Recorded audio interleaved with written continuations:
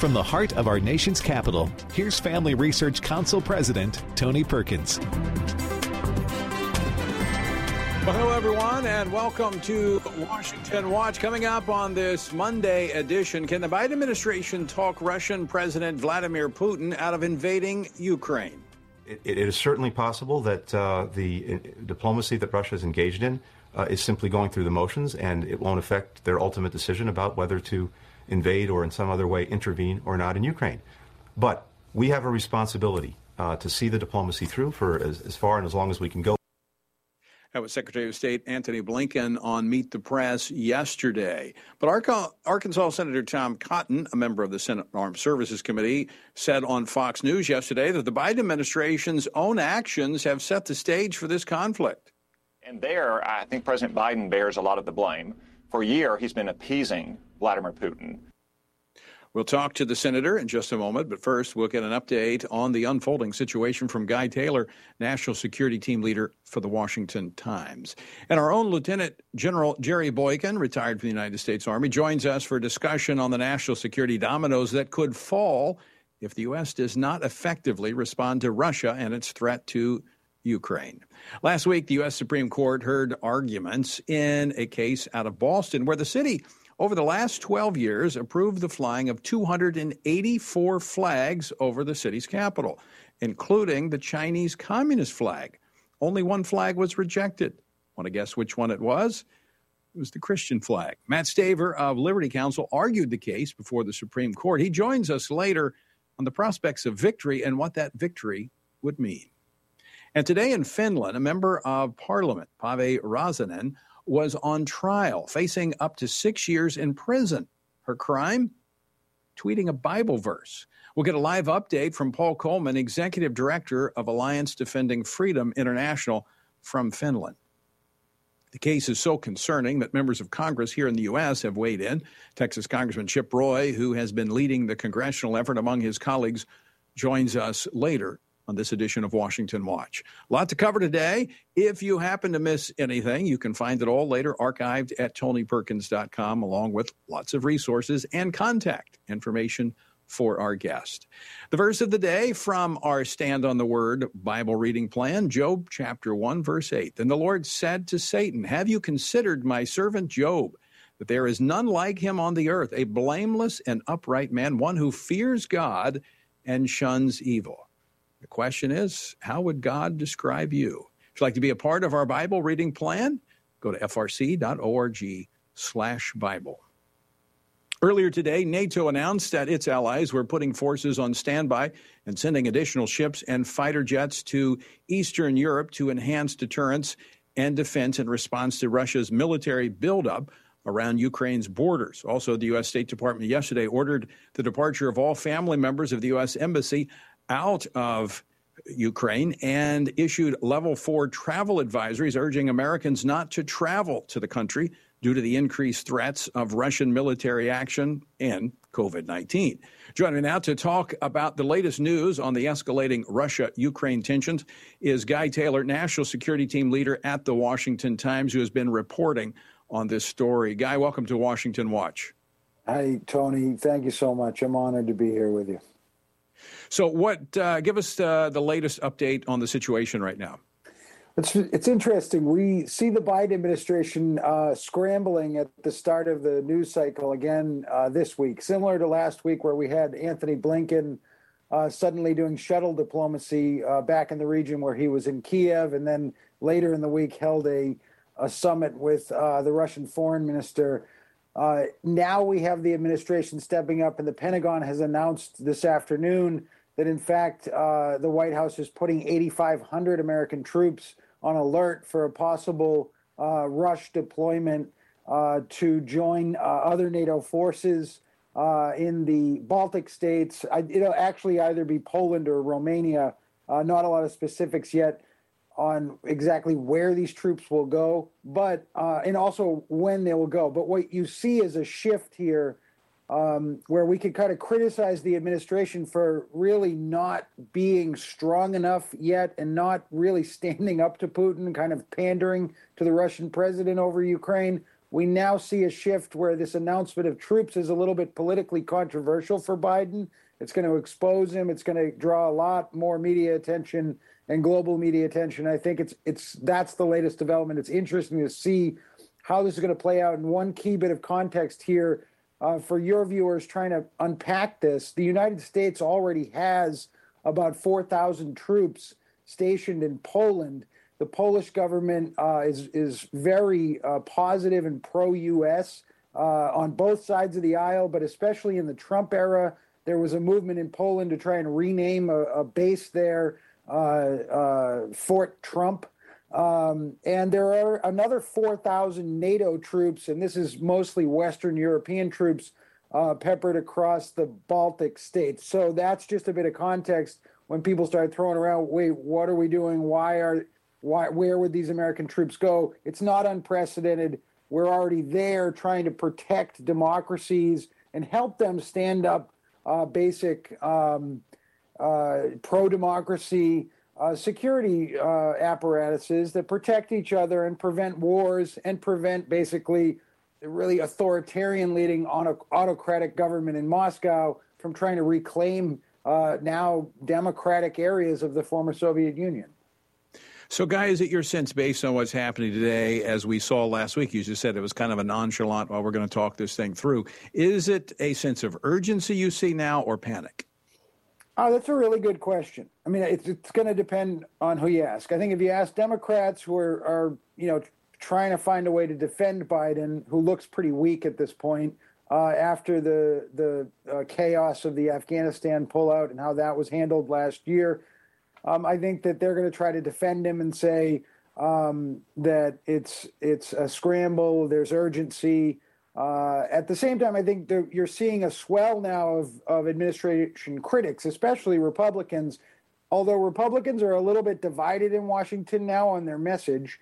But really, Republicans, I think, are pointing out, look, Mr. President, you came into office talking about the importance of democracy, talking about how your administration was going to stand with Democratic allies, how your administration was going to hold this democracy summit for the world, and all of these things. And it's lip service because you're pandering to Iran, a tyrannical government in the Middle East. You're pandering to Putin. You're really not standing up to China very effectively. And here you have this great test to your sort of mantra of being this great pro-democracy president in this geopolitical fault line that is Ukraine, where the Russians are trying to come in. And now I think there's a bit of desperation where the administration is realizing that we're about this close to a possible Russian military incursion into Ukraine that won't just be a repeat of the 2014 incursion that saw the Russians reclaim just the Crimean Peninsula. I think Russia will try to cleave off half of Ukraine at this point. Right. And they'll leave Kiev in the west to the other side. It won't be minor, whatever happens. Guy Taylor, thanks so much for joining us. Appreciate your insights on what is unfolding right before us. It's a great program. Thank you so much for having me on. All right, Guy Taylor with the Washington Times. All right, some say the Biden administration's foreign policy has been facilitating this potential hot war in Ukraine. With me now is U.S. Senator Tom Cotton of Arkansas. He serves on the Senate Judiciary Committee, Intelligence Committee, and the Senate Armed Services Committee. Senator, welcome back to the program.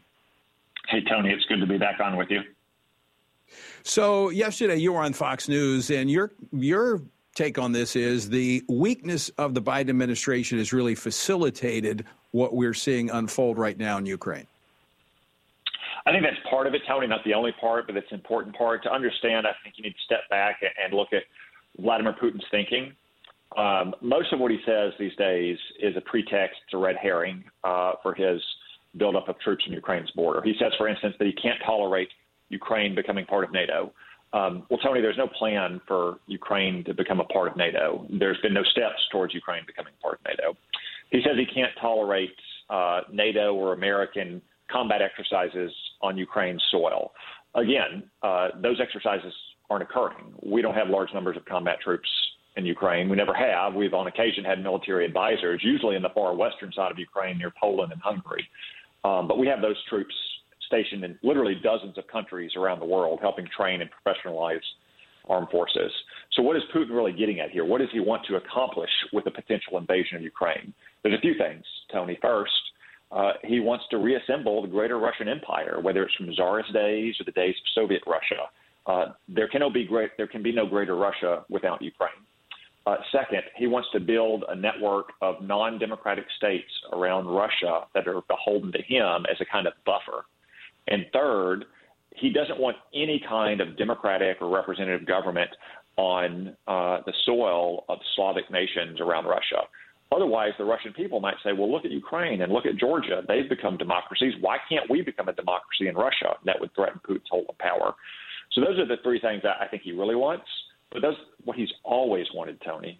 So the question then becomes, why now? Why not 2 years ago? Why not 4 years ago? And I think the only answer to that, Tony, is that Joe Biden's foreign policy towards Russia has invited Vladimir Putin to conduct this very dangerous, provocative buildup. If you look in his first weeks in office, Joe Biden extended a very one-sided nuclear arms control treaty, giving away the store to Vladimir Putin. That's what Vladimir Putin wanted from Donald Trump. Donald Trump refused to do it. Then he lifted any potential sanctions on the Nord Stream 2 gas pipeline that will help Russia feed more gas into Germany, making Germany more beholden on Russia, letting Russia put more pressure not only on Ukraine but NATO allies like Poland. There was the Colonial Pipeline hack, Tony, that was almost certainly directed by or tolerated by the Russian government, and we didn't really take any serious action against it. And then, of course, there was the complete debacle in Afghanistan last August. When you top that off, last week, Joe Biden, in effect, gave Vladimir Putin the green light, talking about how minor incursions might be something that the West, that would divide the West, not yield a stiff response. So when you look at what Vladimir Putin wants to achieve and the reason that he's always wanted to achieve it, yet he's only now going for broke, it would appear, I think you can't avoid the position that Joe Biden's weakness in his appeasement of Vladimir Putin has contributed substantially to this crisis. So this is what he's wanted all along, since he's been there a little over 20 years, 2 decades. He's been looking for the opportunity, and what you're saying is the failed foreign policy approaches of the Biden administration has set the table. I think that's probably the primary reason, Tony, that he thinks now the timing is right. It's not the only reason. You have a new government in Germany that is finding its feet. It's divided on its posture towards Russia. You have the president of France up for re-election. You have gas prices that are very high, giving Russia more leverage over Europe. You have a Ukraine that has pretty steadily drifted away from Russia. They're not part of NATO. They're not part of the European Union, but it has become apparent since this 2014 invasion of Crimea and the Donbas, the Ukrainian people are moving away from them. The big difference now is you have a weak president. We're up against a break, Senator, but one final question for you. If Donald Trump were in the White House, would that same opportunity be there? I don't think so. Vladimir Putin invaded Ukraine the last time there's a Democratic president. He may be about to invade when there's a new Democratic president. He didn't invade when there was a Republican president. All right. Senator Tom Cotton, always great to talk with you. Thanks so much for joining us. All right, folks, stick around. On the other side of the break, Lieutenant General Jerry Boykin, founding member of the Delta Force, joins us to talk about the dominoes that could fall from a national security standpoint if the U.S. does not take the right position as it pertains to Russia and Ukraine. That's next here on Washington Watch. Don't go away. We're back right after this with more of today's program.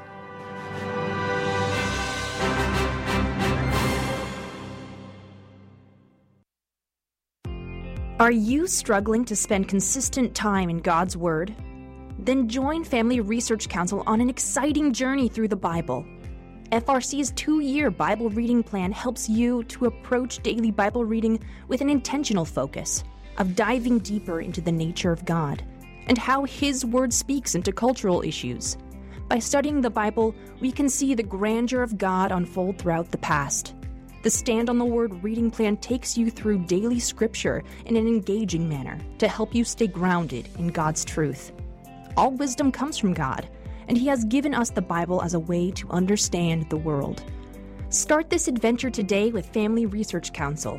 When you sign up, we'll text you every Sunday with daily passages and questions that help prepare you for conversations with your friends and family. To begin this journey, visit frc.org/Bible. With the current division and confusion of our culture, it is so important for Christians to root ourselves in the truth of God's Word, so that we are prepared to give a reason for the hope that we have. For this purpose, Family Research Council launched the Center for Biblical Worldview. The center applies the Bible and the historical teachings of the Church to current issues. This helps Christians understand and live by a biblical worldview, know why Scripture must be authoritative, and equips believers to advance and defend the faith in workplaces, schools, communities, and the public square. The experts at the center address and provide resources on issues like religious liberty, abortion, voting, marriage, and sexuality. To access free resources like the Biblical Worldview series, go to frc.org/worldview. To get highlights of the latest work of the Worldview Fellows, including blogs, interviews, and publications, sign up at frc.org/subscriptions. At Family Research Council, it is important to us that we stay connected with you and that you stay informed. With the increase in text censorship of conservatives and Christians, we've decided to be proactive to make sure we don't go completely dark due to censorship. That is why we've created a text subscription platform. If we get canceled, you can stay informed and still find updates on faith, family, and freedom. How? Just text STAND to 67742 to sign up for our text alerts, and you will get FRC's content straight to your phone. Again, just text STAND to 67742, and you will get special alerts on the biggest stories of the day. You can stay informed with just a simple text. We want you to be able to stay connected with like-minded community and to always have access to our content. Stay connected and informed. Just text STAND to 67742.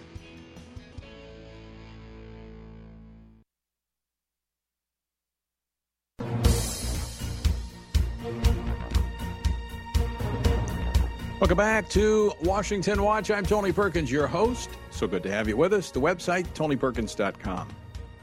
All right, we just heard from Senator Tom Cotton. The desire on behalf of Vladimir Putin to invade Ukraine and begin to create this buffer around Russia is not new.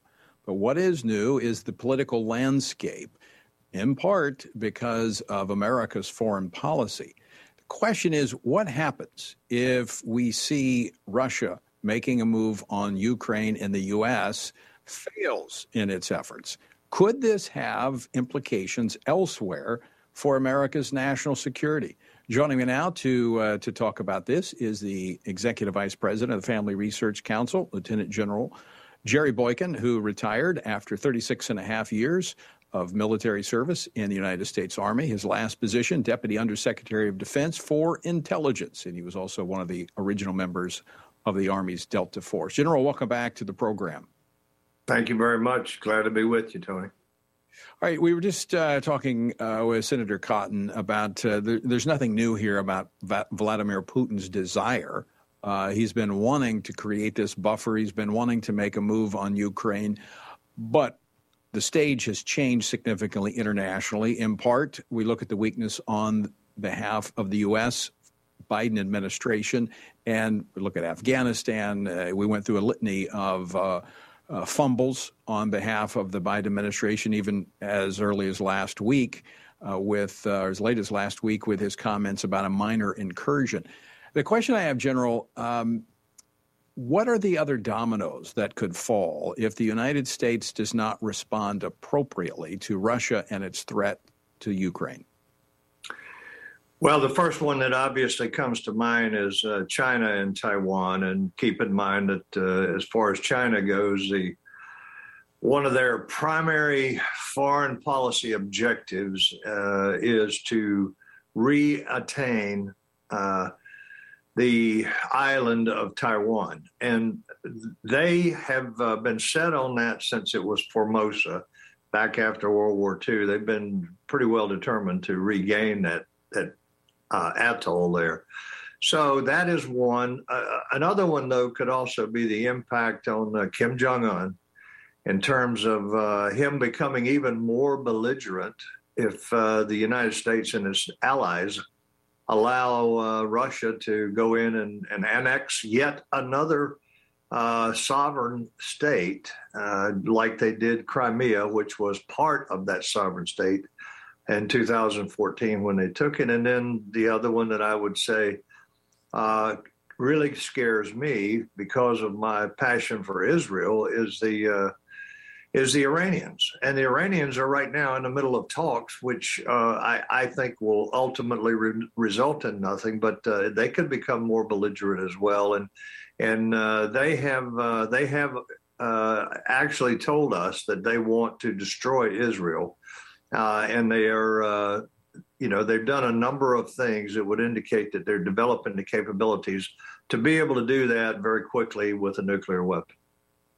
Okay, so let's go back to Russia and Ukraine. The Secretary of State Blinken talking about diplomatic efforts, although this afternoon the administration announcing sending a limited number of troops to Eastern Europe. What do you think it's going to take to basically checkmate Vladimir Putin? Well, I think that one thing that would checkmate him, which is, as far as I am concerned, is not an option for the United States, and that is to give him the guarantee that he's looking for, that we, the United States, will stand in the way of the Ukraine ever becoming a part of NATO. That's his big thing. And the truth of the matter is, if you look at it from his perspective, he sees the Ukraine as being a buffer between him and the NATO forces of the Western powers.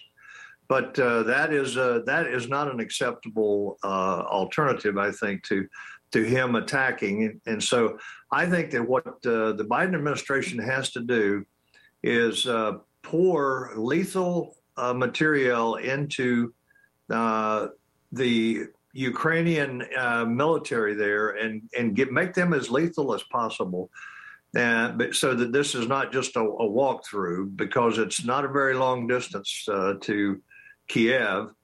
So we've got to give them as much lethal assistance as we possibly can. And then we've got to, I think, do some sanctioning. And the first sanction that we need to do is we need to roll back what Biden undid, and that is the Nord Stream pipeline. We need to re-sanction the Nord Stream pipeline.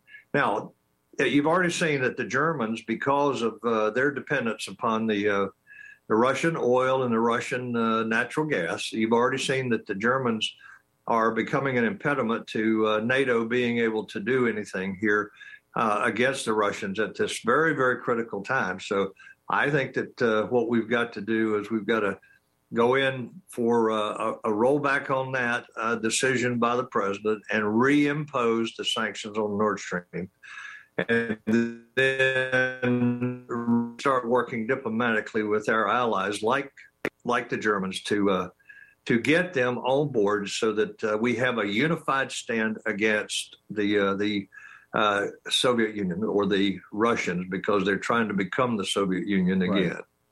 Right. General, we don't have time to unpack this, and this is a conversation for another time. Not that we're advocating for the use of our military, but our military in many ways has already been hollowed out by this administration, and a strong military is a great deterrence to something like this. You don't have to use it if you have it. How quickly we forget the importance of a powerful, strong, capable military. And this administration has not been focused on that. They've been focused on a woke military. Are you worried that he's playing us? Are you worried that he's... And we'll pay the price for that as well. General, thanks so much for joining us today. Always great to talk with you. Glad to be with you. All right, coming up, we'll turn attention back to the United States, where the U.S. Supreme Court heard oral arguments last week in a religious viewpoint case out of Boston. The city has been flying all kinds of flags over the city. In fact, 284 over the last 12 years. Only one did they refuse to fly. It was the Christian flag. Matt Staver with Liberty Counsel argued before the Supreme Court, and he joins us next to give his take on what the court might do. That's next here on Washington Watch. Don't go away.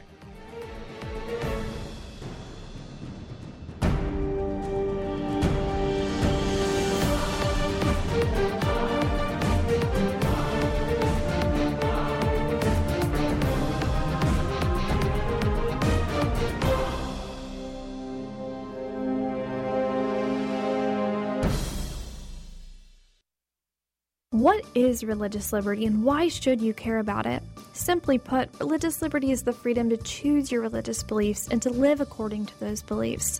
Why should we care about this freedom? At Family Research Council, we care about religious freedom because we believe that it is an inherent human right that all governments have an obligation to protect.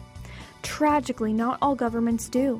Religious persecution is a tragic reality around the world that is not often acknowledged by the media, even though attacks on people of all faiths continue to increase globally. In Scripture, God calls Christians to pray and care for the persecuted church, the downtrodden, and those who cannot help themselves. Therefore, we must be advocates for those persecuted for their faith. To access Family Research Council's latest resources and to learn more about religious freedom and what you can do to help the persecuted, go to frc.org/religiousliberty. Do you want to be able to stay up to date on conservative news? Are you looking for Christian resources to help you stay politically engaged? Then download Family Research Council's Stand Firm app. With all of our content available at your fingertips, you will conveniently be able to stay up to date throughout your busy day. The Stand Firm app will give you access to a variety of resources, such as our most recent episodes of Washington Watch with Tony Perkins, tweets and other social media posts, and our latest blogs, updates, and publications. Additionally, you will have the opportunity to take action and make your voice heard by contacting your elected officials on the issues that most concern you.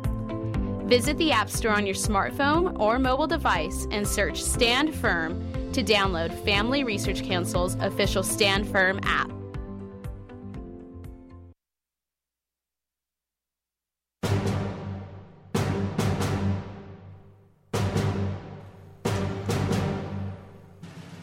This is Washington Watch, and I'm Tony Perkins. The website, tonyperkins.com. All right, last week, as I mentioned, the U.S. Supreme Court heard oral arguments in a religious viewpoint case that involved the city of Boston's rejection of a private flag in a public forum, supposedly open to all applicants, merely because it was referred to by the applicant as a Christian flag. Joining me now to tell us more about the case and how the arguments went is Liberty Counsel founder and chairman Matt Staver, who presented the oral arguments before the Supreme Court last week. Matt, welcome back to the program. Thanks, Tony. It's good to be with you. All right. I mentioned the fact that over the last 12 years, the city has flown 284 flags over the city. There on this third flagpole that's a public forum. Only one has been rejected. It was from your client. Tell us about it. Yeah, after 12 years, 284 approvals, no denials, usually no review. One word caught the attention of a Boston official, the word Christian, on the application. The flag itself was not the problem. But for the word Christian, if you called it anything but Christian, call it Camp Constitution flag, they even suggested, and the same flag would have flown for an hour with no incident at all.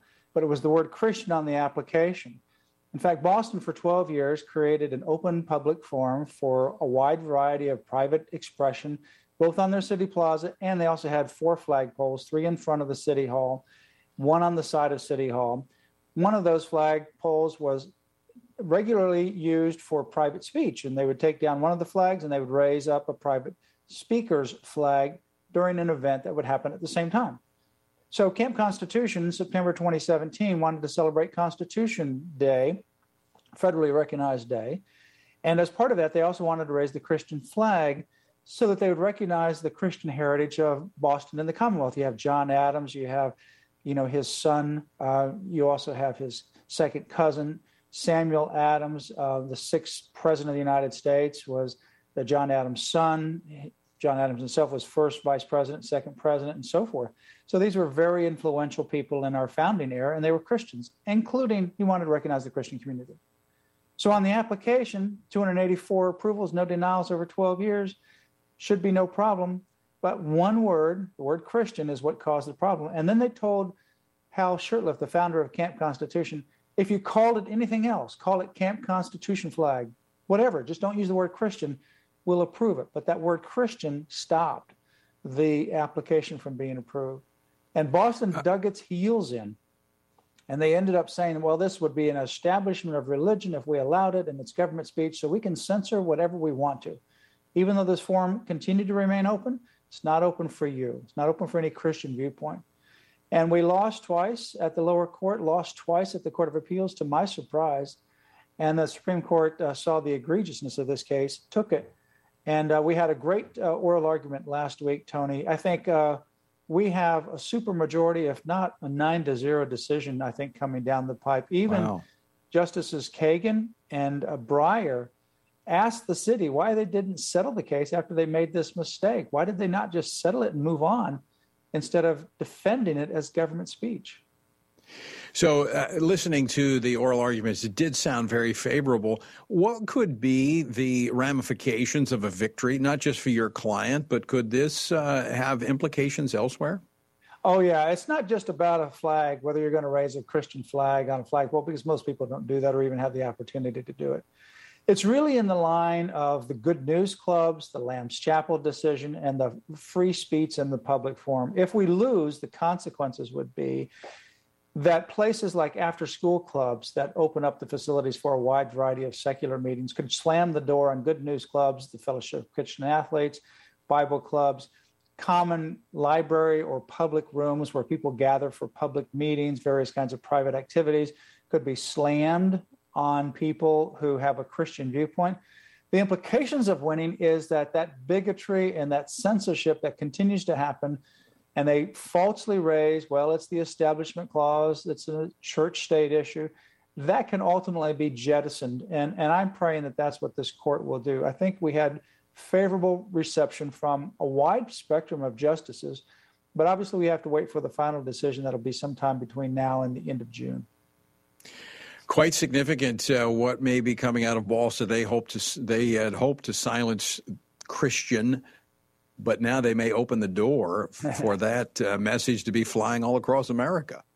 Absolutely. You know, it's just like Governor Newsom. He wanted to silence Christians, and ultimately he got 5-4 and 6-3 decisions against him at the U.S. Supreme Court. I think Boston really wanted to silence Christians. They were really adamant against Christian viewpoints. And in fact, what may ultimately happen is God can turn what appeared to be this attempt for evil to silence Christian viewpoints into something incredibly good for all Christians and Christian viewpoints and other viewpoints around the country, to literally open up that opportunity of equal treatment across the board.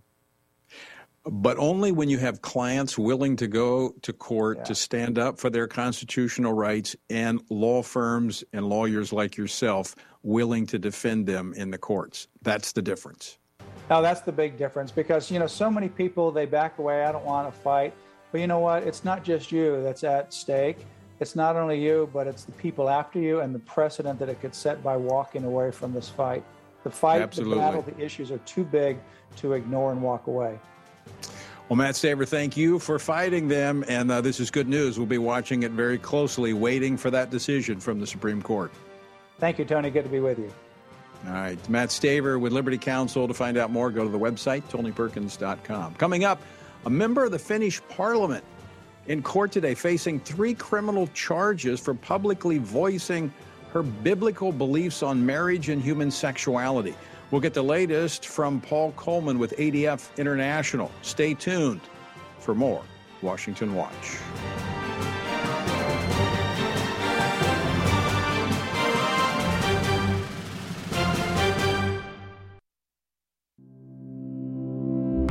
Do you want to be able to stay up to date on conservative news? Are you looking for Christian resources to help you stay politically engaged? Then download Family Research Counsel's Stand Firm app. With all of our content available at your fingertips, you will conveniently be able to stay up to date throughout your busy day. The Stand Firm app will give you access to a variety of resources, such as our most recent episodes of Washington Watch with Tony Perkins, tweets and other social media posts, and our latest blogs, updates, and publications. Additionally, you will have the opportunity to take action and make your voice heard by contacting your elected officials on the issues that most concern you. Visit the App Store on your smartphone or mobile device and search Stand Firm to download Family Research Counsel's official Stand Firm app. What is religious liberty and why should you care about it? Simply put, religious liberty is the freedom to choose your religious beliefs and to live according to those beliefs. Why should we care about this freedom? At Family Research Council, we care about religious freedom because we believe that it is an inherent human right that all governments have an obligation to protect. Tragically, not all governments do. Religious persecution is a tragic reality around the world that is not often acknowledged by the media, even though attacks on people of all faiths continue to increase globally. In Scripture, God calls Christians to pray and care for the persecuted church, the downtrodden, and those who cannot help themselves. Therefore, we must be advocates for those persecuted for their faith. To access Family Research Council's latest resources and to learn more about religious freedom and what you can do to help the persecuted, go to frc.org/religiousliberty. Attention university students. Are you looking for an internship that will help you grow as a Christian leader and allow you to positively influence the culture? Then Family Research Council's internship program is for you. FRC's life-changing 12 to 15-week internship program will prepare and equip you for the next step in your professional journey. You'll enjoy a speaker series focusing on careers and callings, lectures from prominent conservative leaders, and weekly biblical worldview training. All of these offerings were created to aid you in your personal and professional development. As an intern, you will have the opportunity to work side by side with our experts in policy, communications, event planning, and more. The real-world experience you gain will prepare you to pursue a career of influence and make a difference wherever God calls you. This paid internship offers fully funded housing in the heart of downtown DC, giving you the chance to experience our nation's capital. Visit frc.org/internships to apply.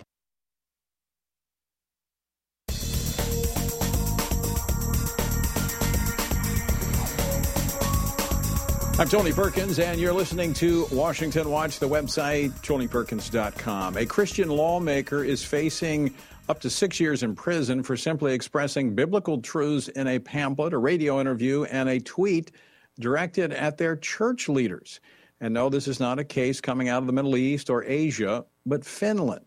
Earlier today, Finnish parliamentarian Päivi Räsänen found herself in court for 3 criminal charges. Yes, criminal charges, simply for expressing her biblical beliefs. Here to share what is happening, what happened today at her hearing is her attorney, Paul Coleman, who serves as the executive director of ADF International. He represented her in the courtroom, and he's had a very long day. It's actually almost 1 a.m. there in Finland. Paul, welcome back to the program. Hi there. Thank you for having me. Well, thanks for staying up late to share with us what occurred today. But before you get into today's court hearing, for those that may not be familiar with the case, can you briefly tell our listeners a little more about the case? Yeah, absolutely. So Päivi Räsänen is a long-standing member of the Finnish parliament. She has served as the interior minister. She has served as the leader of her political party.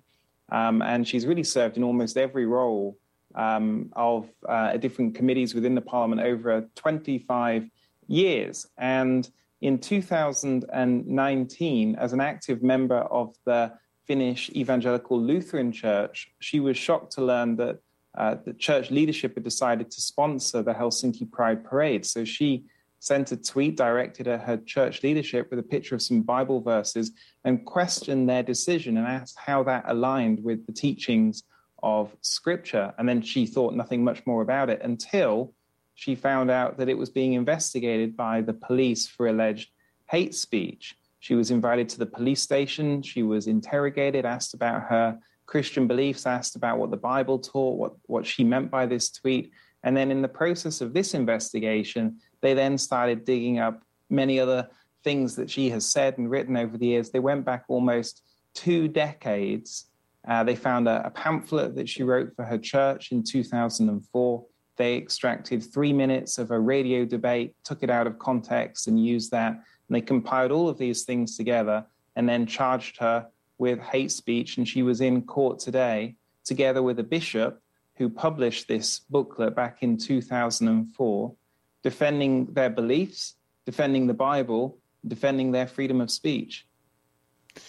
Now, Paul, I should also mention Päivi is not only a member of Parliament, she's also a physician by training, a very educated woman. So speaking out on her biblical faith, quoting Scripture, and she's charged as a criminal, and she is now, and this has been going on for quite some time, as you pointed out. So they've been dragging this thing out. Today, finally, the hearing for her. How did today's hearing go? Well, it really was surreal. The prosecutor began the day by stating that this wasn't a case about Christianity, this wasn't a case about the Bible, this wasn't a case about her beliefs, and then immediately started to make it all about the Bible, all about her beliefs, all about Christianity. And I'm not kidding, began the day by reading passages of Scripture, reading Old Testament verses, and the day just really continued from there. There is no question that as you sat in courtroom today and watched this case unfold, what was on trial is really biblical teaching itself. It was referenced multiple times throughout the day, and then the day finished by the prosecutor cross-examining a bishop in court, asking him about his theology, asking him how the Old Testament relates to the New Testament, asking him, does he follow God's law or does he follow the law of Finland? It was surreal, and it was, in a sense, it was terrifying. So, Paul Coleman, this has implications far beyond Päivi's case and these criminal charges, as tragic as that is. As you say, this was the Bible on trial, and we can't think that this would just stop with Finland. I mean, Finland's actually not as bad as other parts of Europe. I mean, this could be an open season on biblical teaching and biblical truth. Absolutely. And again, the prosecutor made that pretty clear in how the arguments were constructed. After the morning break, a Christian radio journalist just turned to me and said he'd better go back through everything that he said over the years and check that wasn't going to be used against him as well, because it's far broader than just this one case, these two people and these things that they've said. And it's not just about Finland. Finland has what we call hate speech laws within the criminal code, and so do all European countries, as does Canada, Australia, New Zealand, and other countries. And these laws are extremely vague, they're subjective, and as a result of that, they can be arbitrarily enforced. And if you take an example like this, they've gone back and combed through almost 20 years of this person's life. And so who among us could say honestly that if 20 years of everything we've ever said, everything we've ever written, all the beliefs and opinions that we've held, if these were to be combed through by state prosecutors, and then words and sentences used and twisted and taken out of context and then held against us in court, who could withstand something like that? Well, especially when we're talking about the Bible in particular. I mean, Paul, how do we maintain vibrant democracies in Western civilization that is built on the foundation of Christianity? How do you maintain that if we can't even have a discussion in society about big issues such as human sexuality? Absolutely. And I think that perhaps even for the first time during the court hearing today, the implications of the case started to reverberate beyond just the Christian community and out towards a lot of the mainstream media that were reporting on the case as well. I was speaking to a journalist from the national broadcaster at the end of the day, and he said to me that he, for the first time, really saw the implications of the case, that it's not just about Christian speech and Christian beliefs. Of course, that's the center of this case, but it could then be turned against other people's views and other people's beliefs in other cases in the future. And ultimately, what we can and can't say gets narrower and narrower and narrower. And as you point out, ultimately, it's our democracy that's at stake, because if there is no discussion among citizens, there is no real democracy. Yeah, and what you going back to really what is at the really the epicenter of this are these hate speech laws that have been adopted around the world, and I've seen this in my role on the U.S. Commission on International Religious Freedom, that they are very nebulous, they are vague, and they're open to interpretation. So if you have a zealot in one of these prosecuting roles, they can take it and use it like silly putty and stretch it into whatever they want it to be in order to go after someone. And it's the chilling effect that it often has that is the most dangerous aspect of the application of these laws. Absolutely, because Päivi Räsänen is an extremely resilient woman, and so is Bishop Juhana Pajola. And both of them have withstood this for the last 2.5 years and withstood this trial today. But of course, there are many people looking on, wondering and worrying if what they think and what they believe is in fact a criminal offense. And they certainly wouldn't like to have a criminal trial hanging over them for years. And so they self-censor, they withhold their views, and it creates this chilling effect on everyone else's speech. And in addition to what you've mentioned about the nebulous nature of these laws, one other thing I'd like to mention is they don't require any victims. So one of the bizarre things about the case today is there were no witnesses or victims that had come forward. There was no one actually in court to say that anything that had been said or written had somehow insulted or offended them. So this is all hypothetical or abstract. The general prosecutor has launched a case based on essentially what she thinks other people think about these views and beliefs. And so that is another reason why they can be used and turned against anybody, because there's no one there in court saying that they are a victim of any of this. Right. So when do you expect to hear a verdict in this case?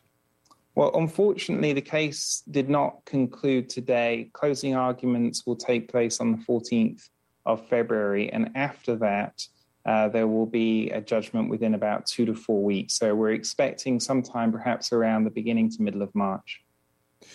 All right. I know it's late. I want you to be able to get to bed. I do appreciate you staying up. But one final question. How can our audience be praying for Päivi, for you, and the others involved in this case?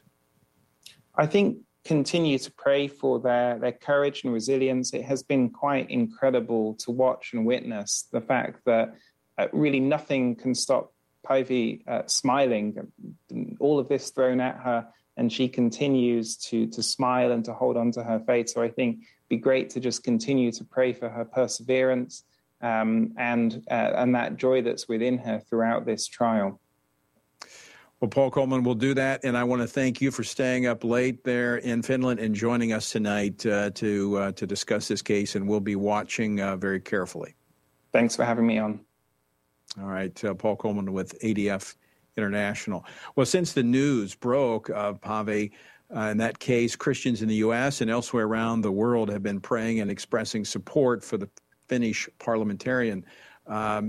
And that includes members of Congress here in Capitol Hill, where led by Congressman Chip Roy of Texas, members of the House have been speaking out on this. And Congressman Chip Roy joins us now by phone. He represents the 21st Congressional District of Texas. Chip, welcome back to the program. Tony, glad to be on as always. Thanks for your focus on this issue. There's very few things that are as important as this right now in the world for our consideration and conversation in the United States, but also around the globe. Well, let me jump right into that, Chip, because we don't have a lot of time. But why should Christians in the United States be concerned about this case out of Finland? Well, because, when you see this occurring in Europe, when you see this occurring around the world, it is not long before it's occurring here. And in fact, it's already occurring here, just not quite as openly and obviously, right, with an open prosecution of someone saying this. But when you're talking about cancel culture, when you're talking about where we're headed in our schools and our society, what you're seeing in Finland is a glimpse into the future for our country. And more importantly, we have a duty to stand up for religious liberty and stand up for people to be able to speak the truth around the world, whether it was that young man in front of the tank in Tiananmen Square or whether it's these two individuals in particular facing this, absurd prosecution in Finland for daring just to speak their faith, the truth of man and woman and their belief about marriage. So that I think is why Americans should care. You know, one thing that sets us apart from many of these European countries, most or all European countries, and even Canada, is our First Amendment freedom that we have. But going back to my conversation with Paul Coleman, part of the issue is self-censoring, that people just don't want the hassle. They don't want to face the cancel culture, so they go silent. We do that, we lose our First Amendment freedom. Well, I'm glad you noted that. For now, the First Amendment protects us largely from prosecution for this sort of thing. But it doesn't really fully prevent us from persecution and being ostracized and alienated and canceled. We're seeing it every day, right? We're seeing even in our most conservative parts of the country, you're seeing our kids being afraid to speak up. I mean, a recent survey, Tony, at the University of Virginia said that only 4% of the students were willing to speak up against the faculty on, quote, controversial topics, okay? This would be one of those controversial topics, of course. So that's what's happening in our society. And don't think for a minute that prosecution for these kinds of things under the guise of hate crimes won't eventually be allowed, and leftist judges will say, like this prosecutor is arguing, that there are, quote, boundaries to free speech and boundaries to free expression and boundaries to freedom of religion. There really should not be within, reasonable limits, obviously, of fire in a theater and those kinds of things.